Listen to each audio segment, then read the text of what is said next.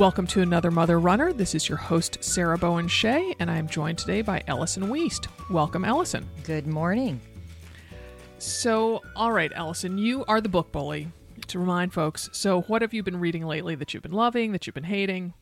Loving short stories. And I know a lot of readers are not big short story readers, but I have two that I was gobsmacked by. My favorite word. Love that. Love it.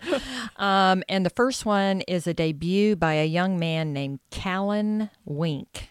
How do you spell that first name? Callan, Wink. Mm-hmm. He's actually a fly fishing guide from Montana who looks like he's about 17 years old. But oh, it's so funny because I thought, I bet he's hot. Oh, he is. He is. Sorry, Callan. Wink, wink, nod, nod. Had to throw that in there, honey. But his debut is called Dog Run Moon. Uh-huh. And the stories are phenomenal. I was just sort of blown away. Apparently, he's written several of these stories were published years ago in the New Yorker, and people have been really anticipating this collection with good reason. And then I loved Fortune Smiles, another collection of short stories by Adam Johnson. Mm-hmm. Really enjoyed that. And then this seems to be the year of dysfunctional sibling get-togethers.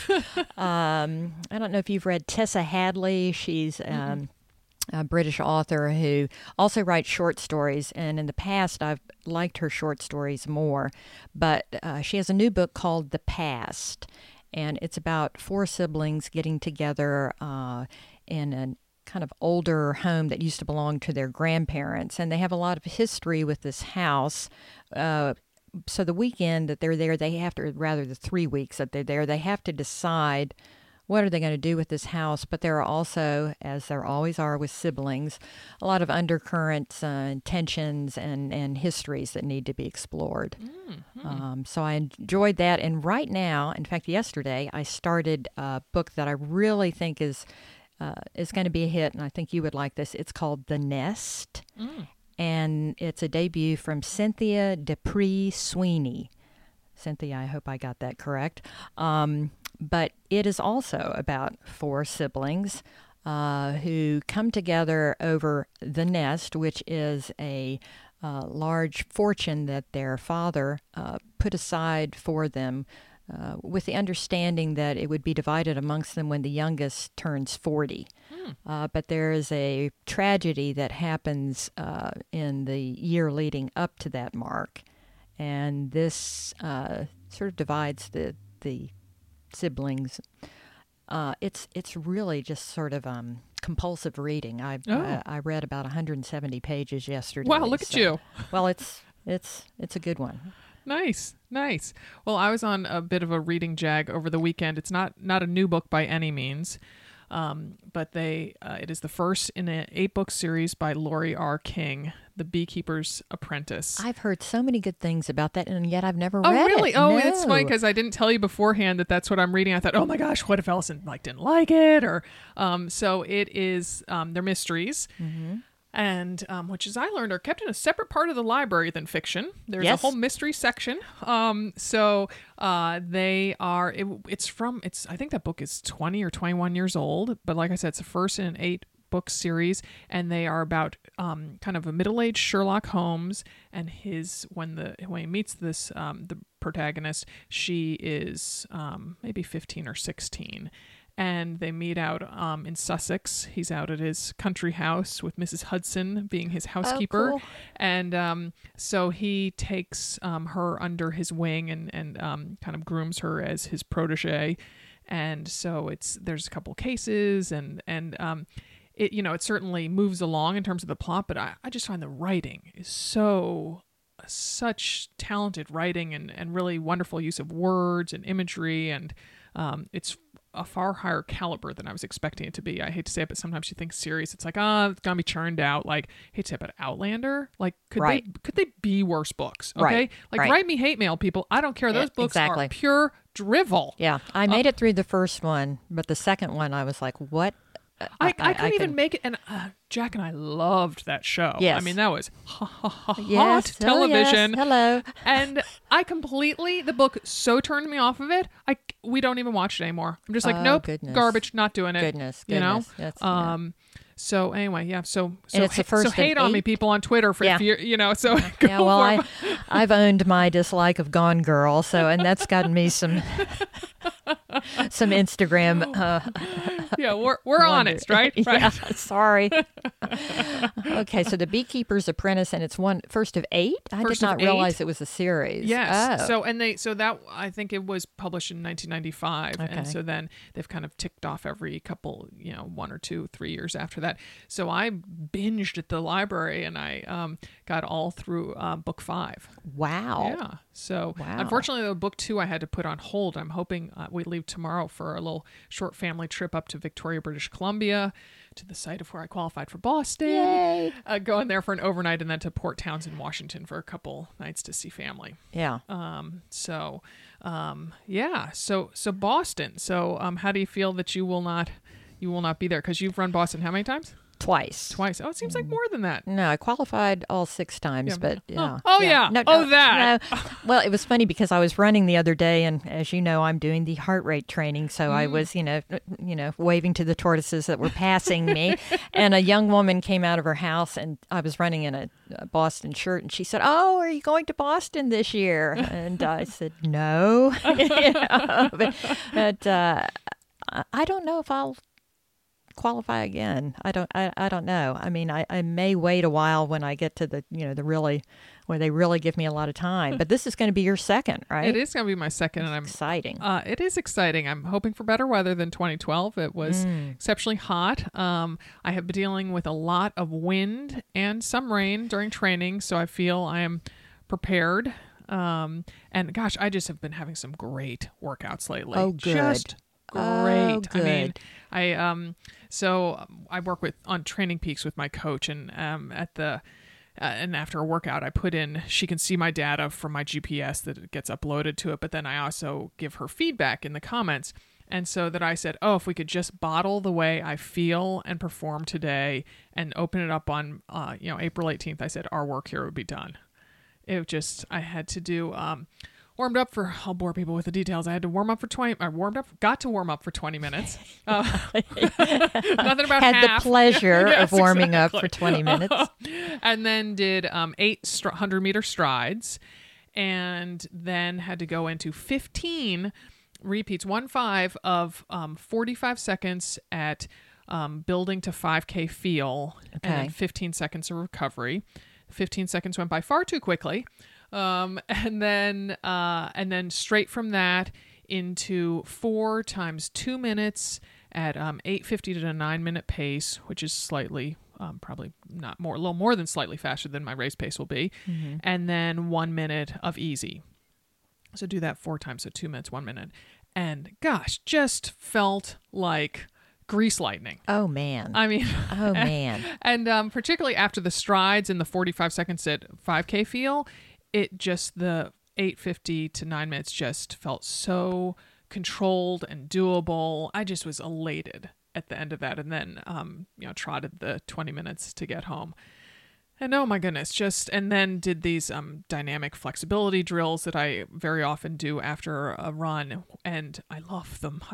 They feel You do? Oh, I love them. Oh, gosh. It's everything I can do to do a warm up and a warm down, and I know I should, but I don't know what. So before the workout, I do this lunge matrix where you do 5 different types of lunges. You do a forward lunge, and then a forward lunge where you twist over the leg that's in front. Then you do side lunge, and then kind of back at an angle, and then back lunges. And so you do sets of 10, so 5 per leg on each of those. So do those, and that kind of wakes up your glutes and says, "Hi, hoo, glutes! Yeah, You're gonna need you today." And then love you, glutey.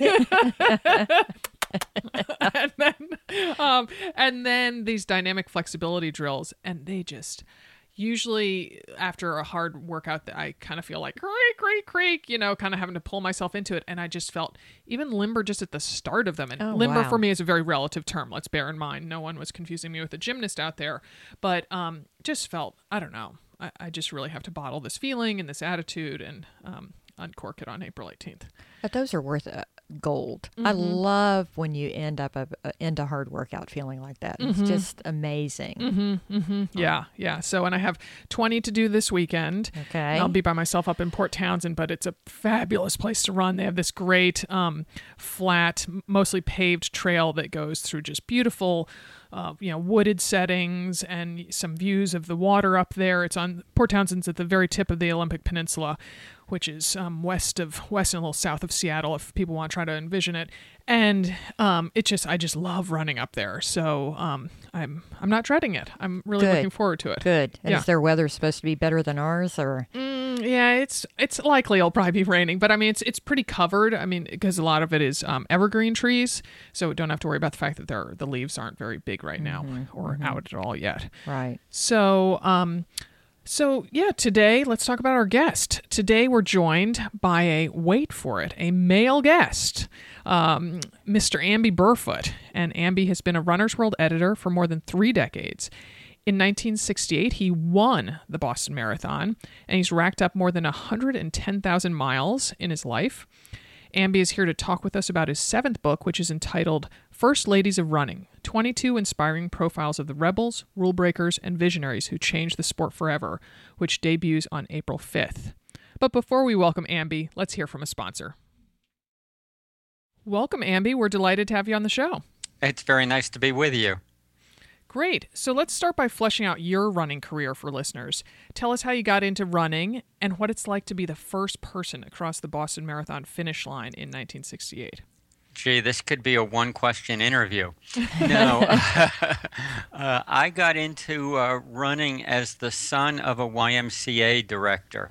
So I did all sports when I was young and practiced them obsessively. I've always had an obsessive side to my personality, and I would say I got quite skilled at sports like baseball, basketball, etc., and thought I was quite good at them. But what happened was I arrived at high school, and I found out it took more than skill. It took power, muscle, sprint speed, things I didn't have.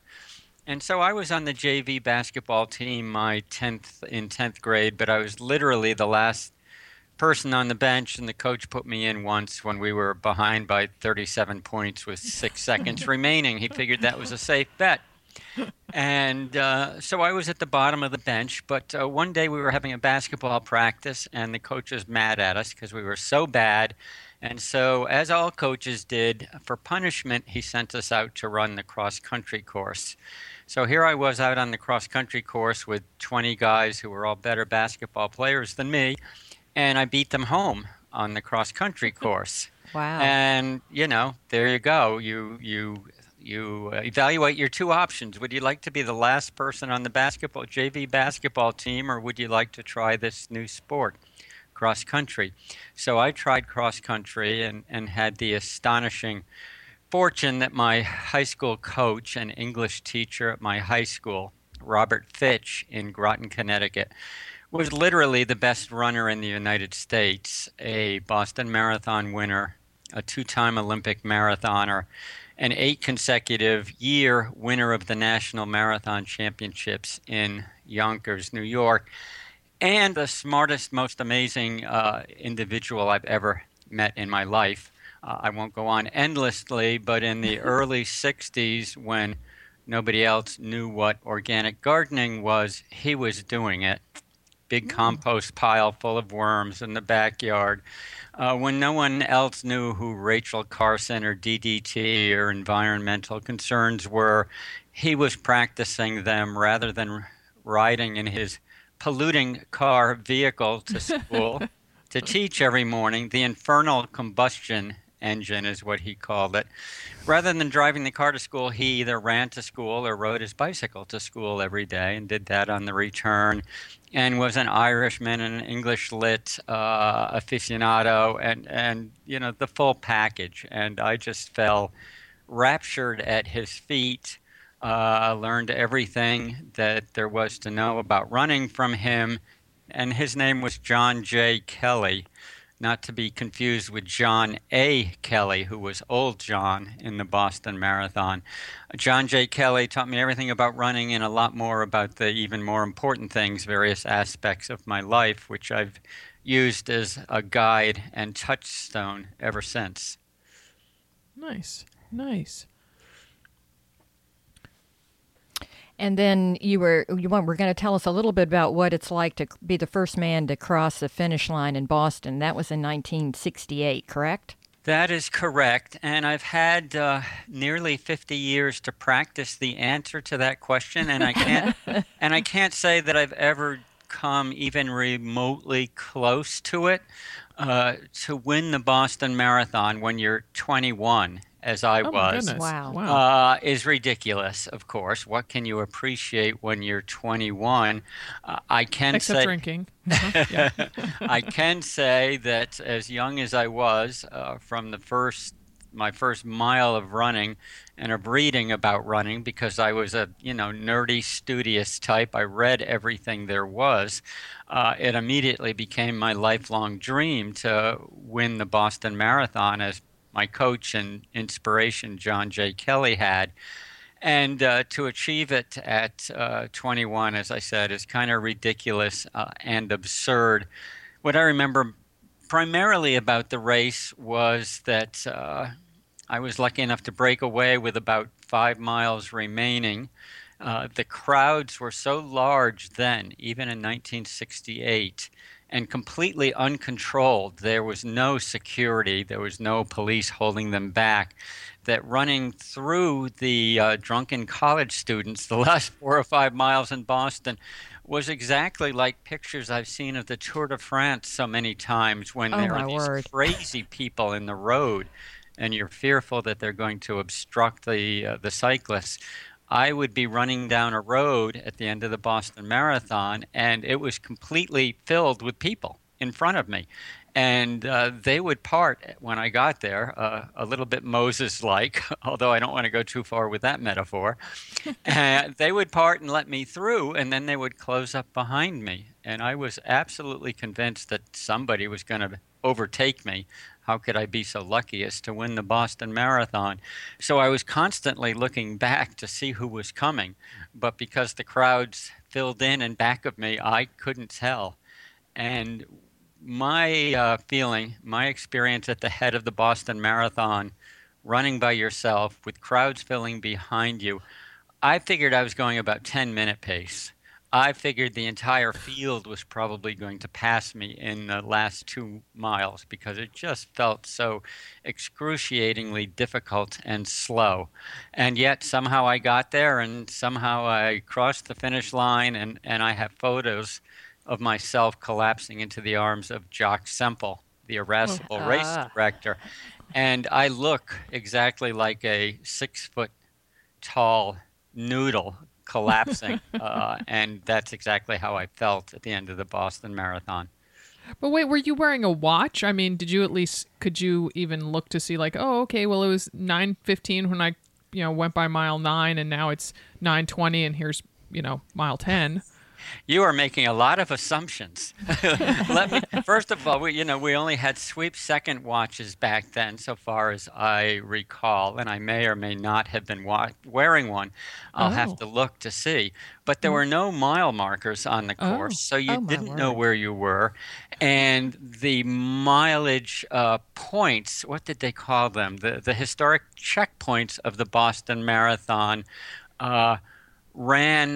didn't tell you how far you had gone, but they told you how far you had left. So I got to Framingham at about the 7-mile mark, whatever it was, and there's the first sign in the road. It was a large orange triangle in those days, and it says 19 3/4 miles to go. Too bad I've never run that far in my life, and I'm already a little bit tired because I've just completed 7 miles. So I'm thinking, oh, crap, this is not a good sign. Yet I was young and strong and fairly fit, and I actually had a very good run that day. Nice. Yeah, I'd say it was fairly good, yeah. Amby, you've been a editor at Runner's World since, 1978? That sounds right. Okay. What are, say, one or two standout memories from your tenure there? One of the early ones that always comes to mind was shortly after I joined the magazine, and I was the East Coast editor. They were in California. I was in New London, Connecticut, of all places. I'm relaxing around the house one afternoon in 1978, I believe, and the phone rings. It's Runner's World. They're saying, Sebco just broke the world record in the mile. We just chartered you a plane to JFK. Pack your bags, get on the plane, get moving. And I was like trying to find a pair of underwear to throw in my bags when, 17 different departments of Runner's World called me with the same information. Each phone call interrupting my attempt to find underwear that I could throw into a bag. As it turns out, they had literally chartered a little two-engine prop plane from Groton, Connecticut to get me down to JFK, and there they had booked a flight, and I jumped on a flight to England, and there was a car waiting for me. I can barely believe all this came together. I got in the car. I somehow drove to Seb Coe's house. I got to his house. I jumped out all excited and raced up to the door to knock on the door and realized that I had locked my keys in the car. So this is the first little thing I did. And anyway, I knocked on the door, and the family greeted me quite warmly. And I said, I've locked everything in the car, my underwear, my notebooks, everything else. And Seb Coe says, oh, that's no problem. I went to summer camp last summer, and we spent the whole time learning how to break into cars. And he went out, and he had my car jimmied open in no time at all, and we set off from there. Otherwise, my first Olympics covering for Runner's World was 1984 in Los Angeles, where Runner's World had booked me a hotel room, which was, of course, only a 2-hour commute from the Olympic Stadium because of how hard it is to find hotel rooms. At the same time, they had booked me a one-room office that was 2 blocks from the Coliseum. And I just said, well, heck, I'm not going to get on a bus and go 2 hours every way. I'm going to spend the next 2 weeks of my life sleeping in a lounge chair in this little office. So I was, showering with a face cloth or washing off with a face cloth for 2 weeks. But at least I wasn't caught in traffic jams. I was near the action of the Olympic Games, and of course there were so many spectacular moments at the '84 Olympics. But number one for me and so many others was to be sitting in the stands in the Coliseum, 80,000 of us, when Joan Benoit then came through the marathon tunnel and into the finish to win the Olympic marathon for women, the first one that all of us had anticipated for decades. And the fact that she, an American, a hero of so many runners, was able to win in LA and beat some fantastic runners like Greta Weitz and Rosa Moda and Lorraine Moeller. It was just one of the shining moments of anyone's lifetime in running. Nice. So that leads us to your book, and I have to ask the obvious here. You're a man. So what prompted you to write a book about 22 noteworthy women runners? Yeah, that came up early on when I tried to decide whether or not I should disqualify myself from writing the book for that very reason. Although there are those people who think Amby is a female name since it's so unusual. So I hear you. I used to get diesel mechanic applications when I was in high school for Ellison, Mr. Ellison. Exactly. Androgynous names. But, in the end, the day that the idea hit me, I sort of went onto the internet or somewhere and said, well, surely somebody has done this book already, because we have all read autobiographies of Joni and Greta and Catherine Switzer, etc. But I looked around and I realized that nobody had pulled the stories together in one place, and that no one had kind of given them an official title, whether you want to call it First Ladies of Running or the Pioneers of Women's Running or whatever. And so I thought, well, this is a good project, not because I'm going to create a work of high literary merit, but because it's a completely redeeming and worthwhile book project to put all these women together under one cover so that for generations to come, other runners, women, men, we don't care what gender, will learn about the women who were literally the pioneers and will always be the pioneers in the 60s and 70s. Well, it seemed to me that in the early cases that you profiled, male runners were very encouraging, much more so than officials and even spectators. Why do you think that was? Oh, that's an easy one, and it's always a fun one to answer. And, as I put it in personal terms, I was a skinny, nerdy, four eyes, glasses type of guy who couldn't get a date to save my life. So, of course, I was thrilled to have girls and women running races with us. And all of my fellow runners, and we were 100% male at that time. I mentioned that my first Boston was 1965, and there was not a single woman in that race. It was not until the next year that Roberta Gibb showed up and ran. So, and the other thing is, not only were we lacking female participation with us, but in the 60s, if you were a runner and marathoner, you were a general outcast. You were generally on the fringes of society. You were weird and not to be trusted or looked up to. So, we were happy to have anybody else come out onto the roads and join us and grow the community. And we didn't care what your race or religion or gender or anything else was. Just come on out there and join us, and let's see if we can grow the numbers of people in the sport a little bit, solely so that those of us who are doing it won't be regarded as complete freaks, as we often felt at the time.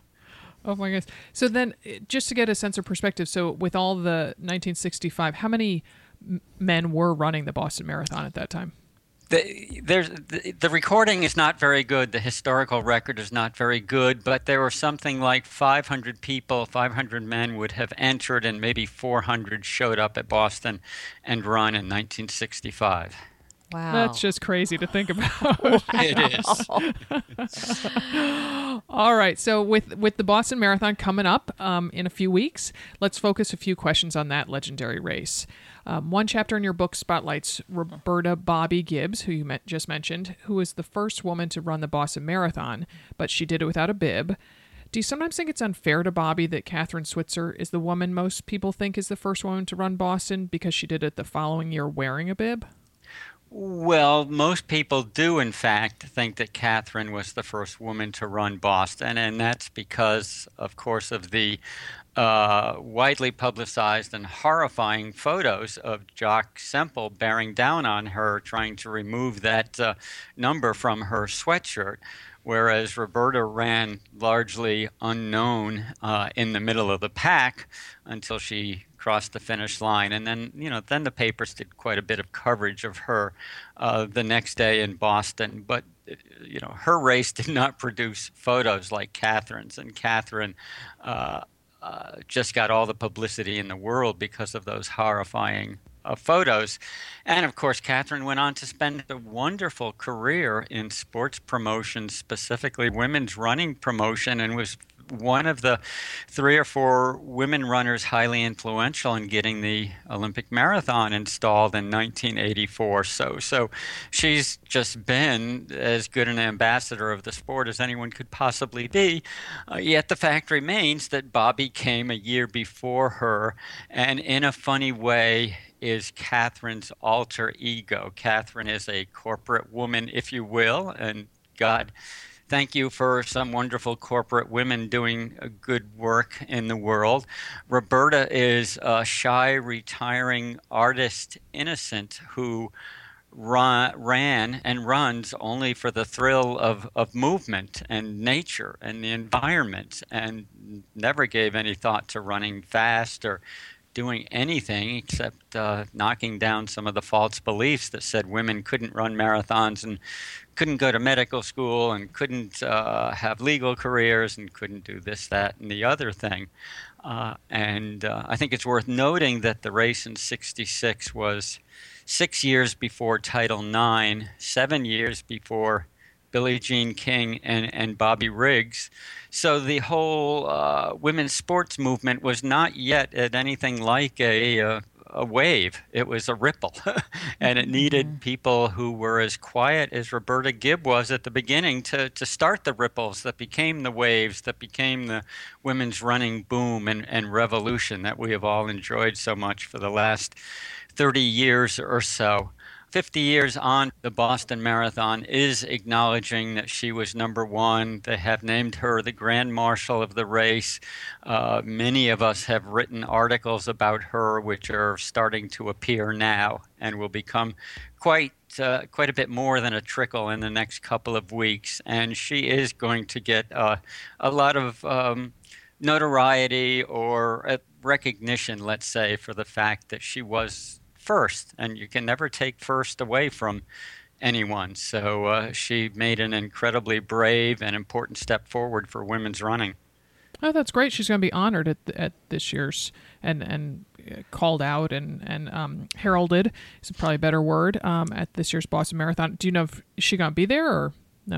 Oh, she's certainly going to be there. And as I said, there are a lot of articles coming out in the next couple of weeks. And in a matter of minutes, I'm going to do a Facebook post announcing that 12 Boston Marathon winners have formed a group that has launched something called the Bobby Gibb Marathon Sculpture Project. The goal is to raise funds so that Bobby Gibb, who is a professional, accomplished sculptor herself, can sculpt an image of herself from the 1966 race, the first woman at Boston, to be placed, the sculpture to be placed somewhere on the Boston Marathon course. So it will be a wonderful monument to the importance of women's running in the Boston Marathon and worldwide, and to the fact that Bobby Gibb was first. Fantastic. Yeah, Love that. Yeah, that's great. That. Yeah, while we're still talking about Boston, can you talk a little bit more about the evolving of Boston qualifying times for women? I know that when my fellow Southerner Gail Barron qualified back in the mid-1970s, it was 3:30 across the board. Is that correct? You know, I'm not even sure, and I have to acknowledge I haven't followed all the qualifying time adjustments in recent years. There have been years when I've done it very, very closely, but not so much the last 4 or 5 years. Alrighty. So let's talk about Joan Uliot. Am I saying that last name correctly? Yes. Yes. Okay. Unlike most first ladies, she wasn't a runner as a teenager. She picked it up as an adult, and she made some classic errors, especially putting speed above everything else. She would get injured and then have to start over. Do you think her training history speaks to a lot of start as adult runners? I think it does, certainly. We all know that the biggest mistake all runners make, male or female, is too much, too soon, too fast, etc., and getting injured and then getting frustrated and then maybe not sticking it out and realizing that big progress in running comes from very slow, incremental, gradual steps. We're all agreed on the fact that it is a slow, gradual process. But when you're if you're in your what was she, mid-20s or early 30s at that point, you know, you're young and strong and healthy. You kind of think you can do anything, and you kind of think the goal is to run faster every day. I often say that the first smart runner has yet to be born, which is my way of saying that we all recreate the mistakes of those who came before us. And even though Runner's World can tell everyone the right gradual way to train, and you guys can tell people the right way to train, when you're in the middle of a good streak and you're feeling strong and you're getting faster, and every 5K you hit that point where you feel kind of invincible, and you start to believe that you're the exception to the rule. And that, of course, is exactly when you get injured and when you have setbacks and when you have to learn that to some degree running is a process of constantly beginning over again. Because, you guys are all about women who run through their pregnancies and with their children and things like that. The big message is that it's always worth it, I think, to get to the end of the process. You just have to realize that it can be slow getting there. Yep. Yeah. A lot of our listeners certainly do know that. Yeah.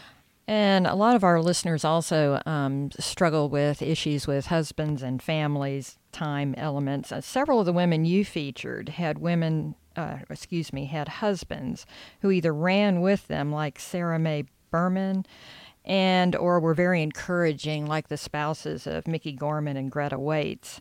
Those marriages seem to survive, whereas other first ladies of running had marriages that ended as their running progressed, sometimes because their husbands weren't runners.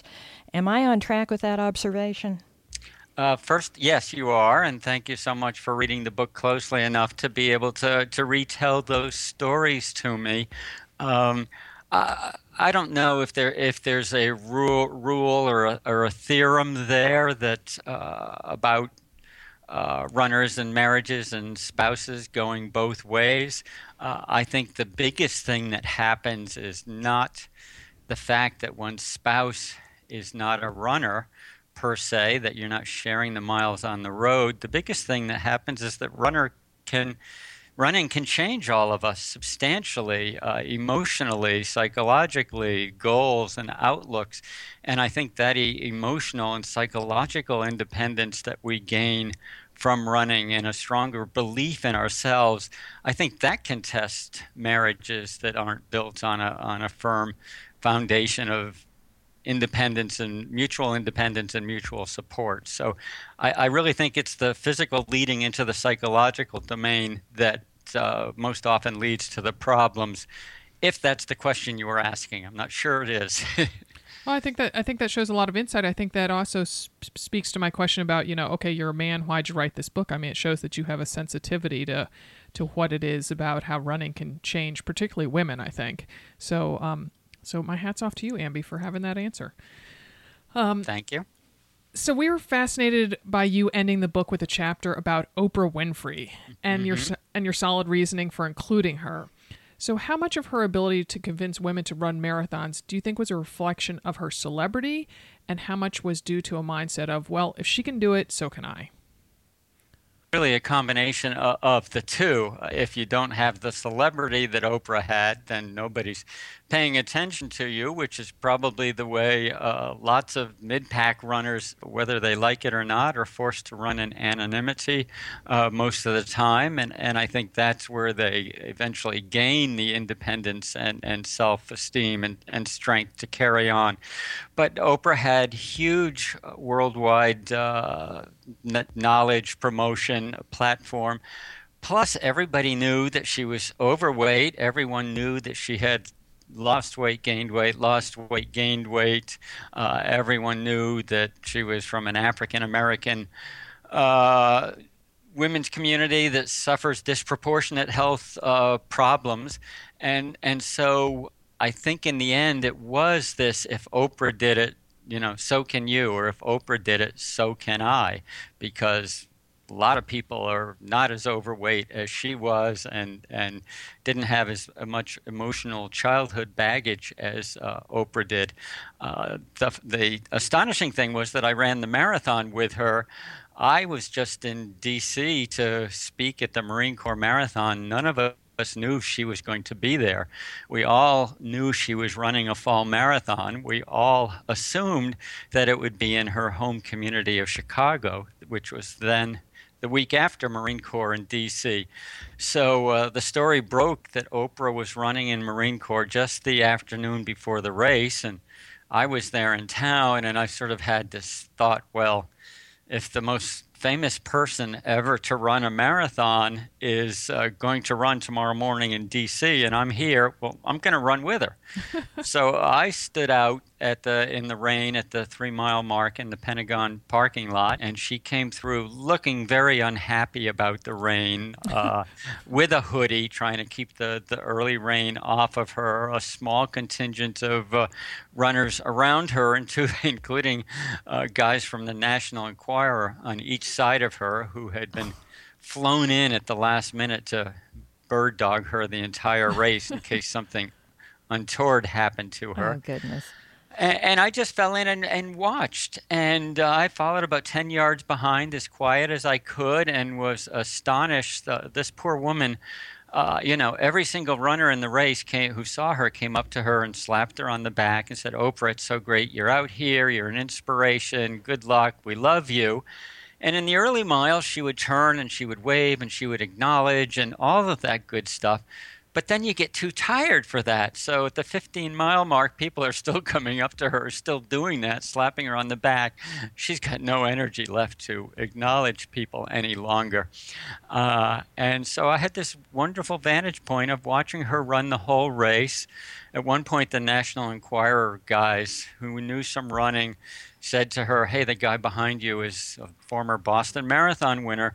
So she actually turned around and extended a hand to me, and we shook hands. And later, the National Enquirer sent me that photo because they had photographers on motorcycles covering her every stride. And I just thought it was one of the bravest and toughest marathons that I'd ever seen anyone run. And she finished in 4:29, which, as we all know, is a highly respectable time.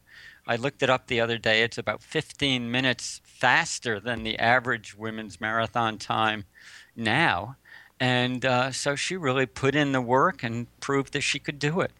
I know I think we all, or at least reading your book, I thought I totally knew the story of Oprah running it. And there was so much more detail, and particularly the part about all the people coming up and saying stuff to her.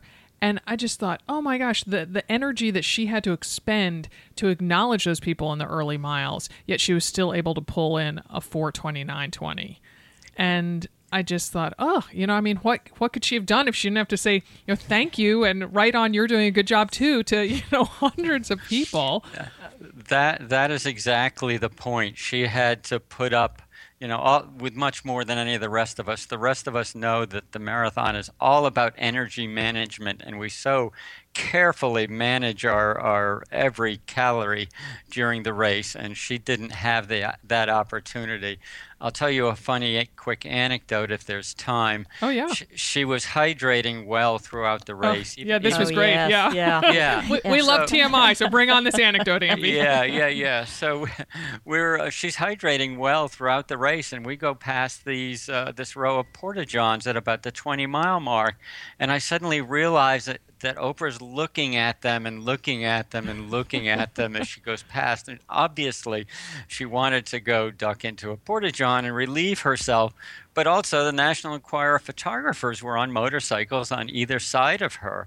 And there was no way that she was going to give them the possible pleasure of Oprah comes out of a porta potty. Yeah. Right. Oh my gosh! And as I recall, she was wearing kind of light gray, almost like capris, practically loose-fitting ones. So if she'd just let it go on the fly, there would have been a telltale stain. Well, exactly. So she just trucked on and trudged through it, and actually picked up her pace going up that steep, nasty hill up to the Iwo Jima Memorial. And she was passing people at the end of the race. It was very, very impressive. Wow. Nice. So, and then also, I love the detail about not to give away the entire chapter, but the mile 25 marker was in the wrong spot and that you ran ahead. Tell that bit of the story, please. Well, yeah, so Oprah, I don't know what her goal was, but I think at the end it must have been to break 4 hours and 30 minutes, and she must have figured out her pace. And we were on that pace for sure all the way through the race, and then suddenly we got to the 25-mile marker, and the split for that mile, the 25th mile, was like 17 minutes. And she looked down at her watch and, expletive deleted, because that meant she was going to lose her goal. And I looked at my watch too, and I realized we hadn't, in fact, slowed down. And so I scooted up to her and said, "Don't worry, that mile mark was off. You're still on pace." Nice. And I don't know if she heard me or anything, but she kept trudging. There's no better word for Oprah's running form than just kind of trudging. It was 50% mental and 50% moving those legs. But she kept going and was very strong at the end. Oh my goodness. So have you ever had a chance to talk to Oprah about, like, if she ever had you as a guest on the show or anything? I've never been a guest on the show. My wife has been to the show, but she did leave a message on my phone at work. She called one day. We put her on the cover of Runner's World magazine, and she called shortly after that. And unfortunately, I was out for a lunchtime run. Oh, no. But she left a message, unmistakably Oprah, saying that it was her favorite of all the thousands of magazine covers she had ever been on, to be on an athletic magazine cover. So I saved that tape for a long time, and it got played at corporate meetings at Runner's World, things like that, because nobody else got calls from Oprah. But oh my goodness. no, we've sent her a contact of the book. We've sent her a copy of the book. I don't believe anyone has heard from her yet, but fingers crossed. Oh, yeah. Well, I'm sure Oprah listens to Another Mother Runner podcast. So you're in, Amby. I'm just every sure week. of it. Yeah. Definitely. Excellent. Yeah. All right. Well, it's been really fun talking with you, Amby. Thanks for making the time. Thanks, Amby. Absolutely. It's been fun talking with you too also.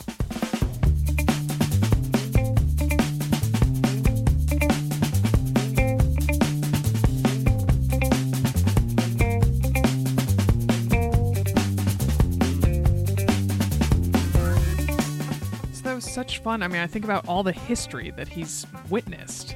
It's amazing to think about. And that he ran and won at age 21. Oh, I know.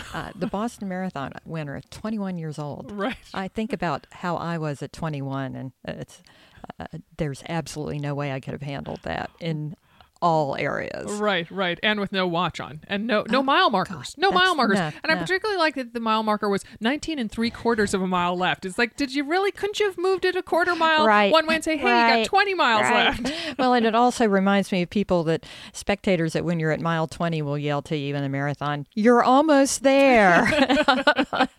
No, I'm not. No, but it was fascinating, and I loved the book. I really enjoyed particularly some of the early women that I didn't know that much about. Yeah, it really is. It seems on the one hand so long ago, and the other hand just yesterday. Oh, no, yeah. And I think about how things have changed since I started running. I think I ran my first race in 1980, and unless you were a winner, you didn't get anything. And, So no medals. Oh, no medals. No, you didn't get there was no such thing as a finisher's medal. In fact, I'm trying to remember the first time I got a finisher's medal. And I think it was a half marathon out here, maybe in like 97 or 98. And my goodness. I was amazed. I thought, why am I getting this? I didn't do anything. Right.